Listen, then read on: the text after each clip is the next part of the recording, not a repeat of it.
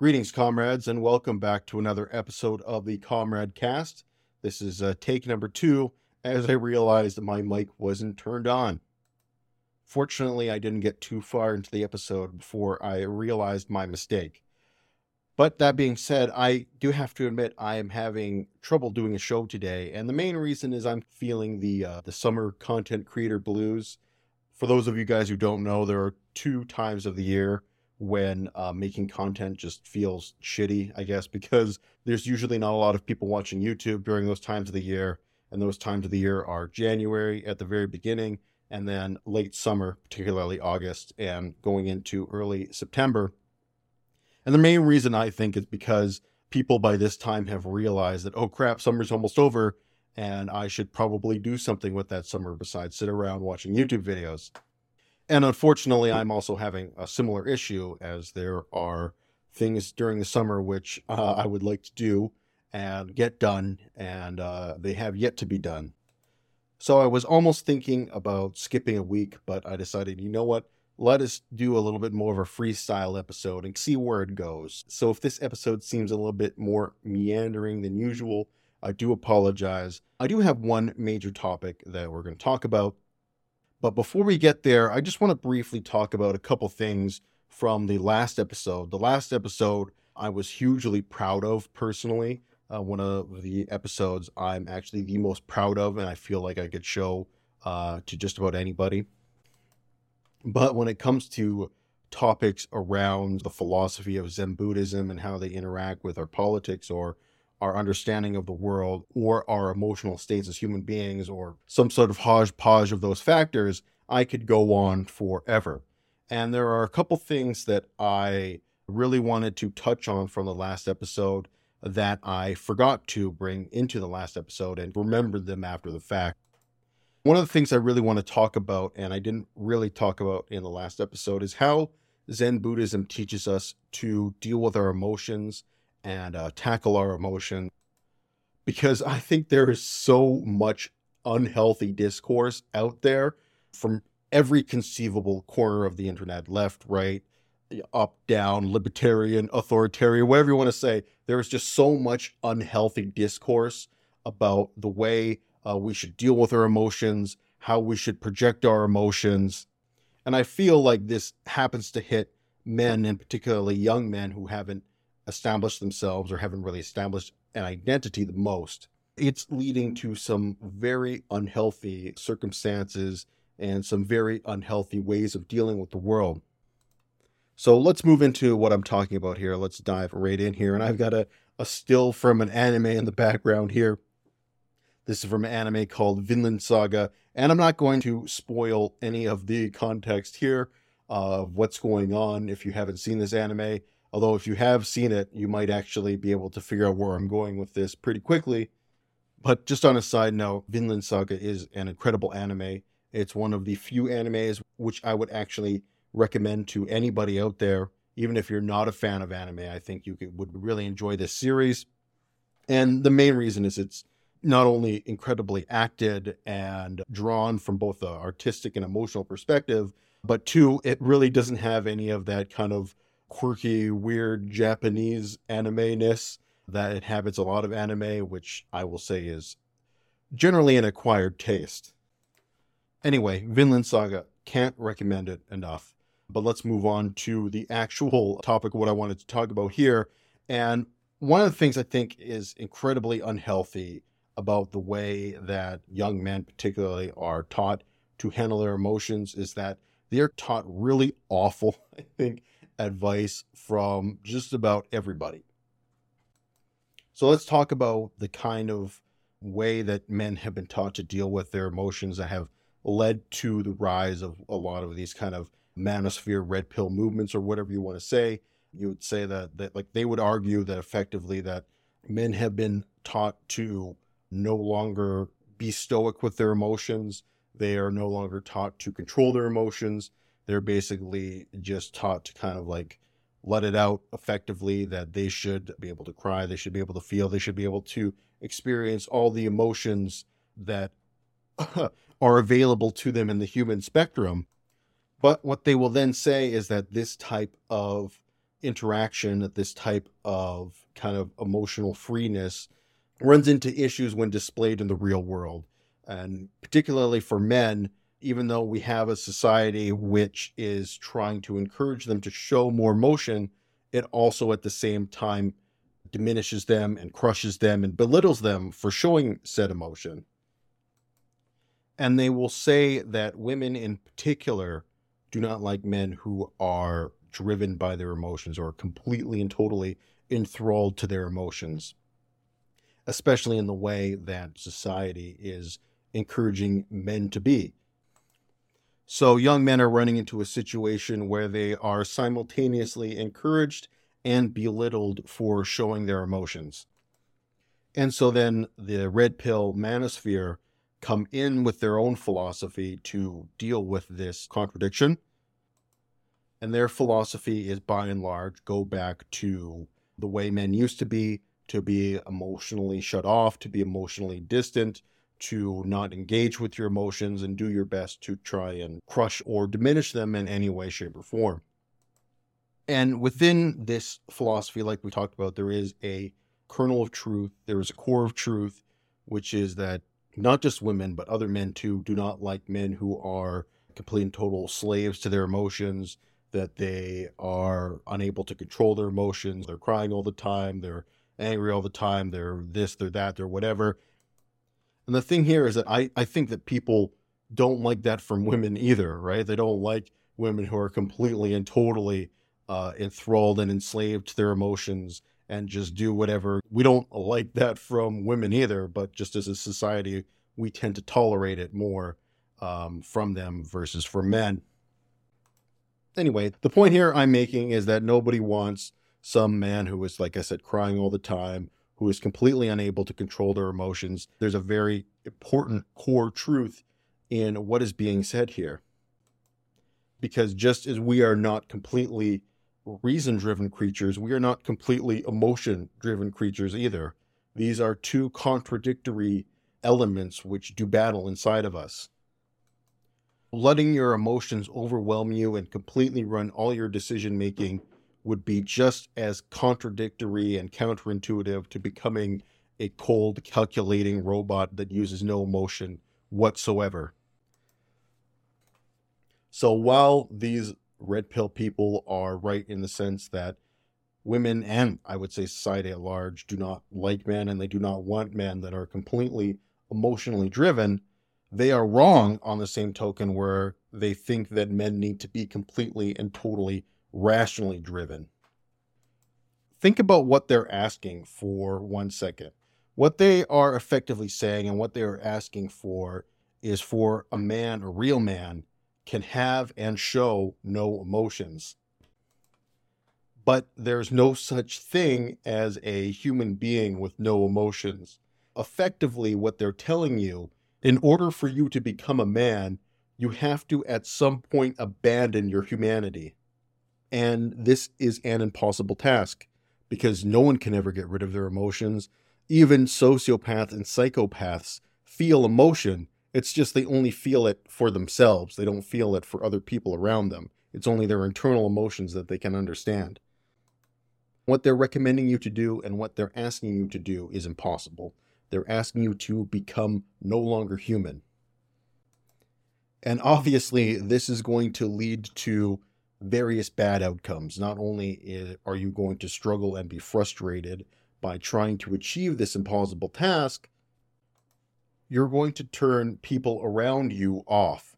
And the reason you're going to do that is because, generally speaking, people understand that if a man isn't feeling and isn't expressing any emotions, there is one emotion that we as a society will allow him to express, and it's probably the only emotion that he can freely express, which is, of course, anger. And this is something I think that women in particular are very, very good at picking up on, is a man whose only emotion that he will express is anger. And that is generally something that they don't like. On a side note, this made me think of this one time when I was watching like one of those Destiny debates or whatever, and he goes on to the stream. It's like called like the Angry Man stream or like something. I can't remember what the hell this guy's name was called. It was called like, yeah, it was called the Angry Man. Angry was literally in the name. In any case, he's going on about how he is the most emotionless person, and because of this, he's able to find the truth and rationality of any subject. And he is like screaming this. He's like, I am emotionless. I have no emotions. Bro, you understand that anger is an emotion, right? This is lost on certain people that they don't understand this, that anger is an emotional response. Anger is not a logical response. Anyway, how do we square this circle? Let's bring us back to what's the actual solution? How do we express our emotions comfortably in a society which doesn't like us to express our emotions, while at the same time understanding the fact that trying to subdue or destroy or diminish our emotions is an impossible task and will only lead us to anger, hatred, and resentment. So what's the solution? Well, to me, the solution is being able to understand when it is appropriate to embrace the moment and embrace that emotion.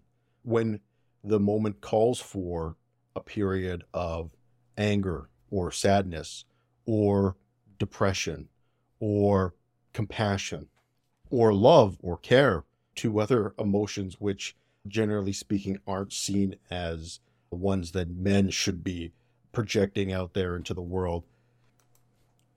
It's understanding that these emotions exist and it is very appropriate to feel them at certain times.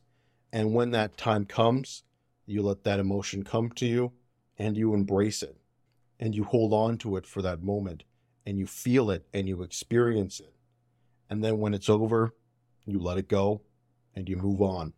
You know, it's true that a woman doesn't want a man who is completely crying in a blubbering mess all the time, but she wants a man who can look at a piece of art and understand the emotion that it elicits and understand and articulate why that piece of art is great, because it makes us feel something in this moment, because it elicits a reaction from us.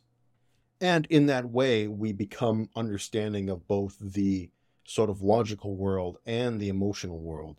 As we become more comfortable with our emotions, it allows us to articulate them more reasonably and more rationally to people around us so they too can understand how we're feeling. And I came up with this sort of thinking and this idea when I was reading on meditation techniques for Zen Buddhism, because one of the things that is very difficult, of course, when we're meditating or any time of quiet contemplation is to quiet down your mind, because a billion things are coming in at once. There's all these crazy thoughts, some of them good, some of them bad, some of them are making you happy, some of them are sad. How do we organize all these thoughts, all these emotions, all these feelings? Well, the way we organize them is by letting them come into our conscious thoughts, say their piece effectively, and then letting them go. And over time, you become more of the passive observer, watching your stream of consciousness sort of flow through the river of your mind. And I think it's very possible for us to do a similar process for our emotions. But one of the things that I've noticed that as I've been trying to do this is more so than being the passive observer of my emotions, is I'm becoming more the shepherd of them, in the sense that I can direct them more, put them in their pen or whatever, and then let them out to graze. And you understand what I'm saying, right? I have more control than just passively letting them go by. So I guess that's my message, that, well, you can never completely destroy or diminish or subdue your emotions. You can become the shepherd of them and understand at which points you need to let your sheep come out and graze, so to speak. And the last thing I wanted to talk a little bit about is when we talked about the idea of examining ourselves and examining our inner thoughts, as Alan Watts said, peeling back that onion and seeing the layers and realizing that everything that we put on top of ourselves is effectively a social veneer. One of the things, I can't believe I forgot to say this in the episode, is something that I encourage everybody to do, is do the same thing with your political beliefs, to examine them, to turn them over, to understand why you espouse the things that you do and why you believe the things that you do, and understanding, is this something that I actually believe, or am I saying this to try and, look good among my peers, or to try and gain brownie points or whatever else? Or is this something that is meaningful to me? Is this something that is actually worth fighting for? And through this process, me personally, I have very much so streamlined a lot of my own political beliefs and shed some of the more unnecessary ones. Although no matter how much I do this process, I always find myself coming back to, at some point, far left and particularly socialist leaning beliefs. And the more I think about it and the deeper I go with those thoughts, it seems that a lot of those things are just, for whatever reason, confirmed within me time and time again. And on that note, I do want to transition to what is the main topic of the episode today, which is I want to do a little global review. And this is going to be very quick, and I actually mean pretty quick. I'm not going to go into super detail about a lot of these things, but a global review of the status of left-wing political movements and the left in various places across the globe. Where is the left strong? Where is it weak? Where are there sources of optimism? Where are there sources of pessimism? I'm going to try and be as objective and thorough as I possibly can, but at this point, you guys know my biases, and I will do my best to articulate them when they do come into view. All right, so we'll start with my stomping grounds, the continent of North America. One of the things I do want to remind people, of course, before I begin this, is where I stand politically.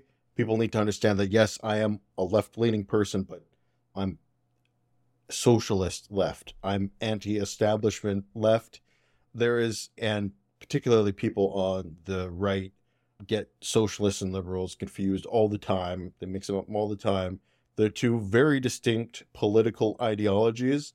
And while socialists and liberals will work together on a variety of issues to get our political goals achieved, there are also very many issues which we are opposed to one another.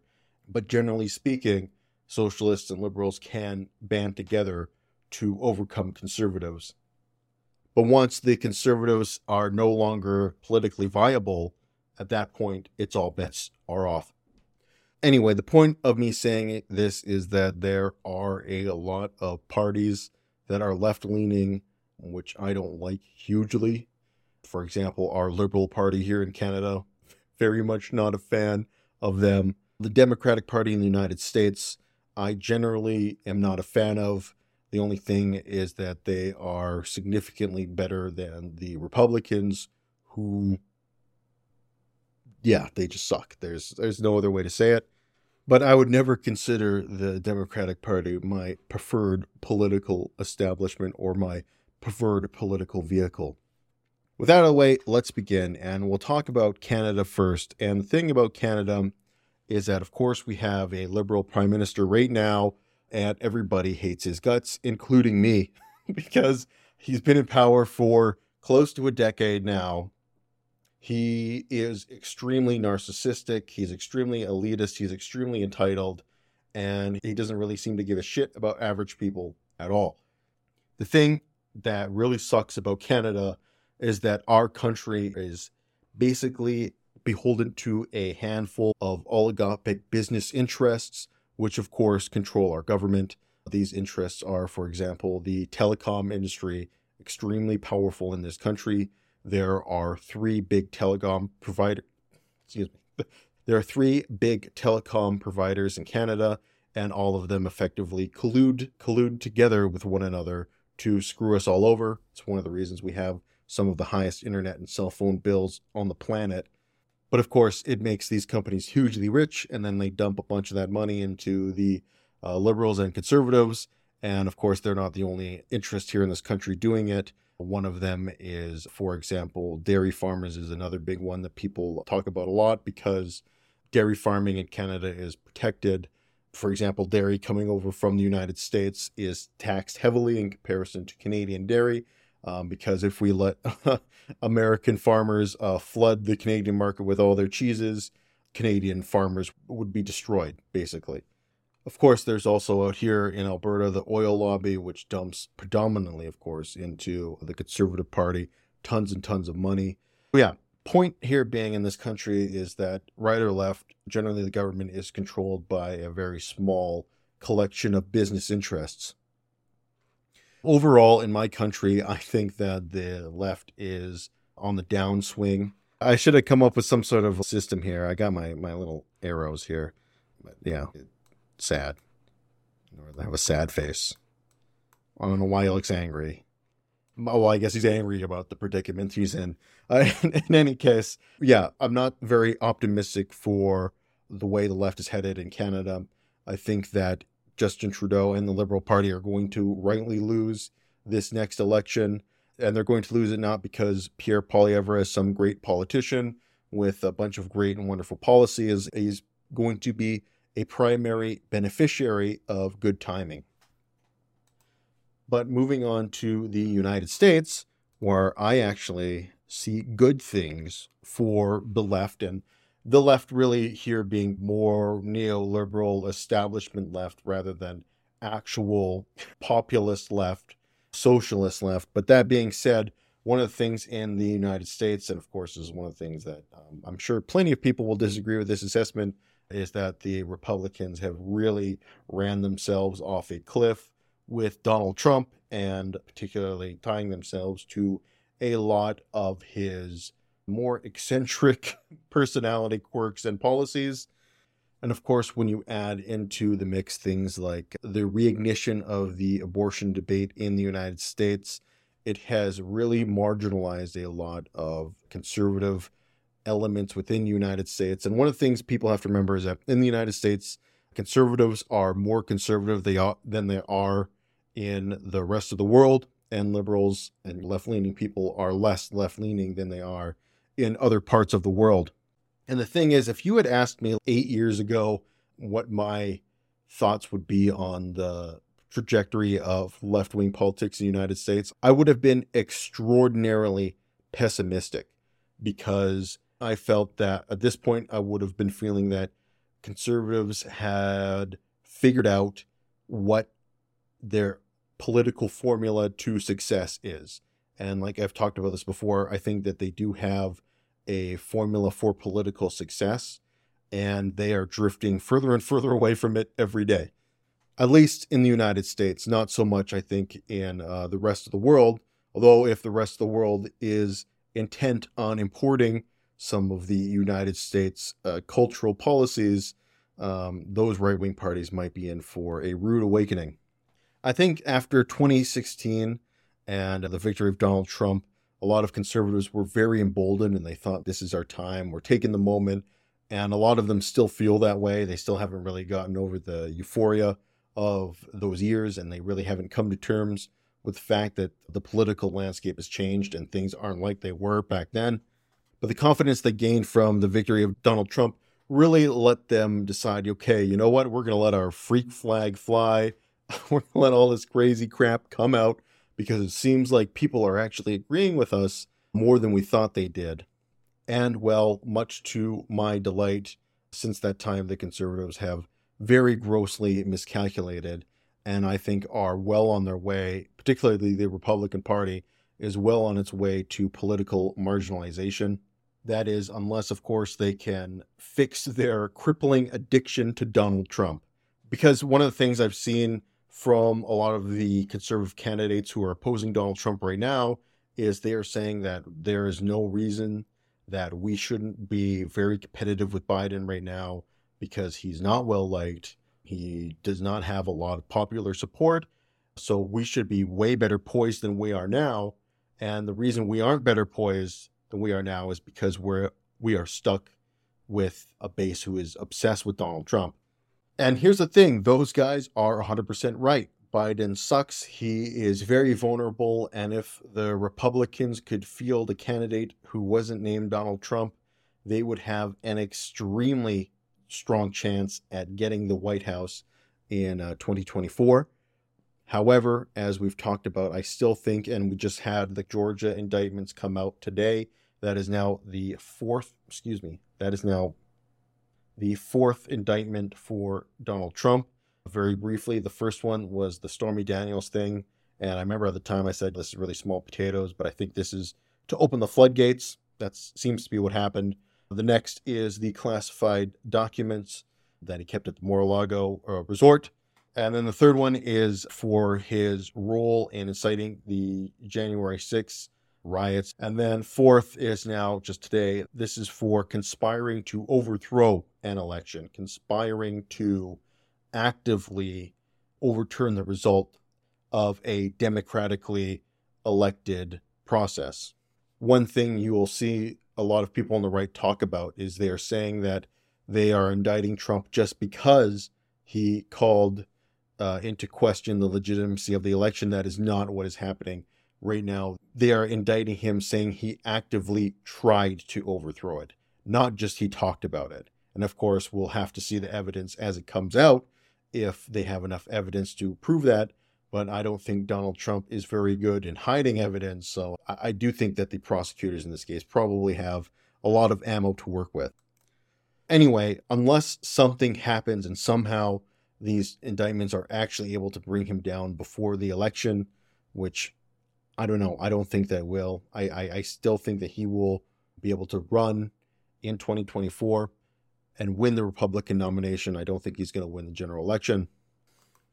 But after Trump goes, one way or another, the Republicans and the conservatives in the United States are going to have to ask themselves some very difficult questions of where do they go from here. And I think that there is no easy answers for them.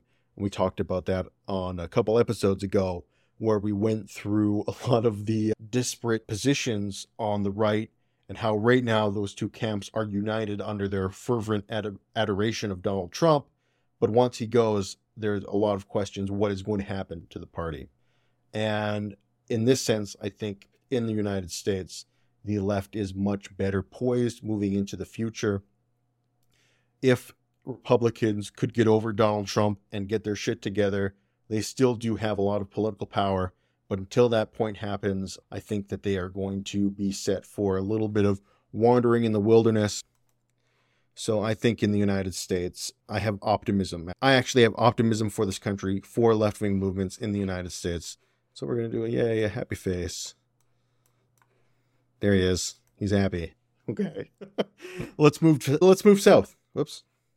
So let's move into South America. South America, a continent which gets a rap for not a lot going on, but there's always a lot of political activity in this region, a lot of revolutions, people fighting each other, people grappling for what they really believe in. Lots of stuff happens here. It just doesn't seem to really explode into other countries fighting themselves. It happens more internally.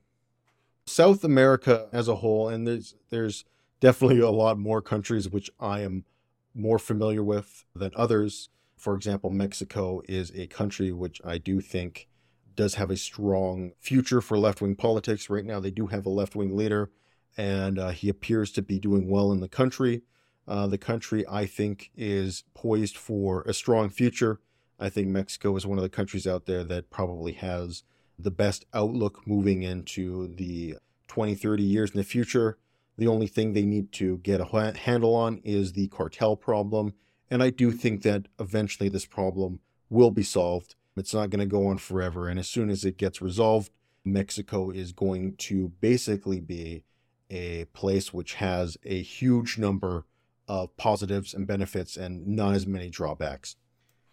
So while I don't know what future is in store for Mexican politics, I do think for the left in that region, things look good, provided that the current president doesn't really shit the bed or anything like that. Yay, happy in Mexico. I do think in terms of Central America itself, again, I'm not a big expert in a lot of these countries. I do know that there have been some particularly disastrous left-wing governments in various Central American states. So overall, I do think that I can probably say that in Central America, things aren't looking as good. And then moving into South America itself, it's a mixed bag. Of course, you have Venezuela, which is on the upswing in comparison to where it was 5 years ago. But that's like saying we're in the upswing now that the majority of the zombie apocalypse is over type of thing. This is not a huge jump in living standards or anything like that. Things aren't exactly the best there. But that being said, they are on an upward trend. I also do foresee Venezuelan oil really driving another boom in the country. I don't think the world can go without Venezuelan oil. I think it's going to become a key component, particularly to American strategy, American energy strategy in the future. The only big thing is I don't think that the current left-wing socialist government will survive to see that oil boom. I think that they will be replaced probably within the next 5 to 10 years with a more right-leaning government. So yeah, in that country, I'm not really enthusiastic about left-wing politics. But what's interesting is you go to its neighbor right next door, Colombia, and I have the exact opposite feeling. Not only do I have very optimistic feelings about Colombia in general, this is a country which has been rising very fast in terms of economic growth, in terms of cultural impact. This used to be a country that obviously people associated with high amounts of crime, cocaine, obviously all that good stuff coming out of Colombia. And while, of course, that still does exist, the current government has done a lot in terms of cracking down, particularly in urban areas, making Colombia much safer for tourism and a much more friendly international-facing country than it was 10 years ago. And of course, you had the recent election of a left-wing leader in the country for the first time, I believe, ever. And one of the reasons why this is the first time ever is because the guy who won, his party was outlawed effectively, so not able to run in elections. And because of this, they sought to get political power through means outside of the political system, generally through guerrilla warfare and that sort of thing. What happened is that these two sides fighting each other came to a deal. And one of the things that the left-wing leaders in the left-wing political movement wanted was amnesty for what had happened during the war. And then, of course, to be able to run in elections. They were granted this. And in the first election that they ran in, they won. So that can tell you maybe why the people in power banned their involvement in politics for so long. In any case, Colombia is a country that I, again, both think left-wing politics has a bright future, and I think the country in general has a very bright future. I think things are really looking up for them. I think that they are going to quickly become one of the jewels of South America, and it is a country that maybe in a couple of years I can hopefully visit. That would be lovely. In any case, let's move on to Brazil, another country which I have mostly high hopes for left-wing politics, considering we just got Lula in, defeating a right-wing populist, although it was a lot closer than I would like. That being said, Brazil still has very deep political divisions in the country, not to mention they have deep economic and geological divisions in the country. It's not an easy country to knit together. They have a lot of things driving them apart. So I do think Lula is going to face a series of challenges in governing the country, but overall I am optimistic for them. So when it comes to the rest of these countries in South America, I am not going to spend too much time talking about them or pretending that I know a lot about them because I am not an expert. I don't know much about what's happening in Chile or Argentina or Peru. Unfortunately, we'll just have to leave it there, and we'll move on to across the pond. Let's move on to Europe, and we'll talk a bit about Europe because I do think we can talk. Right now, Europe I see is divided into a couple of different blocks, And we'll go over them. We'll start the first block, which is like the United Kingdom block, obviously now separate from the rest of continental Europe thanks to Brexit. And because of that, and the various disasters that the Conservative Party have wrought on that country over the last 10 years, I do think left-wing politics is finally looking good in Britain for the first time in a while. I can't... that if somehow Keir Starmer loses this election, he may as well just fucking end it, put a bullet in his brain, because there's no... It would be extremely difficult to lose this election given the position that he's in right now, and given the various elections that have happened recently. They had a big series of councillor elections, which ended in a very good series of victories for Labour. Polling's looking good. By-elections are looking good. The only thing that's not looking good, in my opinion, is Keir Starmer himself. I know that I'm going to get some backlash when I say that I miss Jeremy Corbyn. I liked Jeremy Corbyn. I know he had the worst foreign policy imaginable. Genuinely the worst. Totally toxic.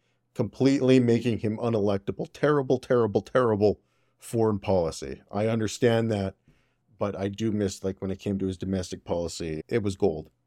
And when it came to having a politician that I felt actually gave a shit about people, he was one of the few. I don't think Keir Starmer gives a shit about anybody, to be quite honest.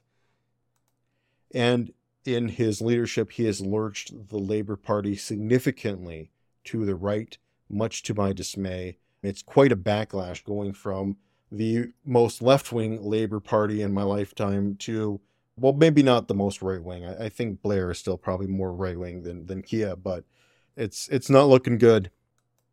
And the issue is, just like our Conservative leader here in Canada, Pierre Poilievre, if Keir Starmer wins in the upcoming election, which seems very likely, it won't be because he's an excellent politician with wonderful policies. It will be because he was the beneficiary of excellent timing. Let's move on to the next big block, which I'm going to call Western Europe. Western continental Europe, that is. Because if we were to go through every single European country, we would be here forever. Yeah. That'll be our Western continental Europe block, and we'll evaluate this as a whole. And in this particular block, I am pessimistic about left-wing politics. The reason being because in a lot of these continental European countries, they have been led by parties which at least propose to be socialist, or mainly we're talking social democrats here, right? So not like actual socialists, but slightly more left-leaning Democrats. Either way, in many of these countries, these parties have really bungled their mandates, and it has left, I think, a lot of particularly younger European people on the continent moving rightward. And one of the things we saw this was recently in Italy with the recent election of a far-right government there. And one of the things that drove that victory was young people leaning more right-wing than you would expect. So you'll hear conservatives make a lot of hullabaloo about younger people moving right. In the overwhelming majority of circumstances, that's a load of BS. However, I do think in continental Europe, in Western Europe, that is definitely happening. And moving on to the other block, which is obviously going to be Eastern Europe. But when it comes to this sort of Eastern European bloc, I do think that there isn't much in terms of wanting to be optimistic about. I think a lot of these countries are still reeling from the fact that they used to be members of the Warsaw Pact, and as a result aren't enthusiastic about a lot of socialist or communist leaning or left leaning ideas in general. Many of these countries are very excited to express their national identities for the first time in a long time, and it's hard to blame them for that. Even, for example, a country like Russia seems very enthusiastic to express its ethnic identity, even though it was the primary ethnic identity of the Soviet Union for a century. So yeah, I see this is like a very bad place, I think, for left-leaning politics. I'm gonna put two sads, two down. He's like really sad. Look at how sad he is. His mouth doesn't even look human. Overall, not super enthusiastic about where things are going for left-wing politics in Europe in general, and moving into another place, which I'm also not enthusiastic about. It's going to be the Middle East. We talked a lot in our episode about the Turkish election, how in the Middle East, these governments almost exclusively tend to lean right. We have countries which are, in some cases, absolute monarchies being ruled over by theocratic dictators. So not a lot of room for left-wing politics. Yeah, not so much hope here, to be honest. I think that there is almost no region which I would find a lot of hope for. If Erdogan had gone down in Turkey, I would have a lot more hope. But unfortunately, he was, able to cling on. But there may be hope once Erdogan goes, where Turkish politics will go after that. I can also see some sort of left-wing backlash happening in the future in a country like Iran. I can see the young people there being tired of being forced to live under religious theocracy, and as a result, they spur some sort of much more left-leaning and progressive type of revolution in the future. I don't think this is going to happen right now or tomorrow. This is like a 5-10 years down the road thing. So I do think that that can happen, but until that point, I'm not going to really be optimistic about something which could happen, but might not. So not a lot of hope there. We're going to look at Africa, and I'll be completely 100% honest with you guys. I feel like I'm not in a position that I can comment on just about any of these countries on this continent. Part of me wishes that before I'd actually gone and done this episode, looking back, I wish I had asked one of our mods on the Discord for some advice. Shout out to Yaza. She is very, very fluent and very, very passionate about African politics, particularly about revolutionary African movements. And yeah, I should have asked her. She would have definitely given me a lot of good advice for something like this. But unfortunately, I don't feel like I can really add anything. So we're going to move on. So we're going to move on to Asia. Asia is another region, again, which I have more pessimism than optimism. When it comes to, like, you look at China, China is basically a country that is communist in name only. When it comes to actual like communist philosophy and projects and ideology, the only thing that they still do that really comes to mind is they do a lot of regional redistribution, right? We're not even talking about redistribution on an actual individual level. We're talking redistribution among provinces. So what the Chinese government does a lot is they'll take money from richer, urbanized, trading provinces, areas like Shanghai, Beijing, major economic centers. They will take money from there and they will redistribute it to other less prosperous areas of China and give lots of grants to the various provincial and local authorities there to build up infrastructure as they see fit. But as I mentioned, a lot of that doesn't even get to the actual citizens. This is just like intergovernmental transfers, so it's not even going to the right places. But that being said, I think China is a country which has a grim future in general. I don't think the CCP is going to survive much longer. And I don't honestly know what will come out of China when the CCP falls. And because of that, I'm going to put a little, let's put a little question mark here. When it comes to India, India was a country which I would have said even recently that there is not a lot of hope here. However, there is more hope than I previously thought, because what has happened, particularly since we last talked about India and we last did our little report card on the country, is that all of the opposition parties have essentially banded together into one mega party called the India Party in opposition to Modi and his Hindu nationalist party. Seeing this and seeing that these people are banding together in opposition to Modi is giving me a lot of hope for left-wing politics in India in the future. Because when we did that episode, I was really worried that India was backsliding into almost a authoritarian type of regime where you would have in something similar to Hungary, where you have free but not fair elections, and the party in charge can do what is I like to call democratic crotch stuffing and inflate the actual amount of balance that they have and support that they have. And they can do this by usually suppressing opposition voices. But if the opposition is able to actually see things going in a bad direction and band together to stop Modi, again, that does give me a lot of hope. So I'll put a very, very tepid, very tiny, very tiny little ray of hope in India. And that hope may be crushed if Modi does go on to win the next election. In that case, we shall see.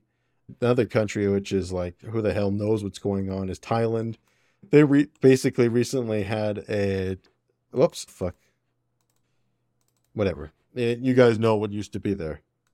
Another country, which I have no idea what the fuck is happening, is Thailand. This country recently had a more progressive prime minister elected, but it looks like the king and military are going to be like, we don't like this guy, so we're going to say you don't have the power. And it looks like things are headed for kind of a real rough time in Thailand. I like to think that this prime minister represented a more youthful, progressive, and of course, leftward facing political movement for Thailand. But if you can't get out the gate, well, what are we going to do then?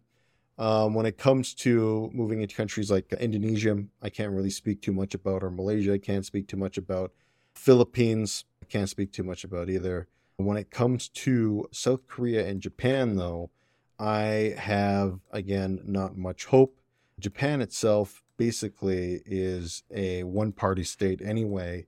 Unfortunately, the right wing in Japan has really managed to organize the political system where they can effectively rule forever with only 35% of the vote, because Japanese left-wing political opposition is extremely divided and has been divided virtually ever since the country became a democracy after World War II.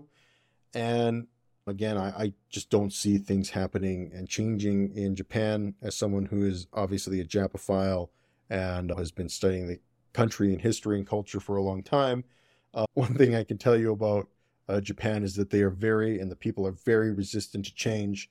And the only time that change really happens is when something or some force from the outside basically forces them to change, or their internal system becomes so backwards and decrepit and inefficient that they effectively have no choice but to change.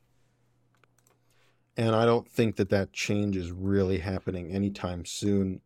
The political attitude in Japan right now is particularly among young people, it's very thick malaise. There you go. There's a very thick malaise among the young people in Japan, and they don't seem particularly enthusiastic about the future of the country and are not really excited about changing it.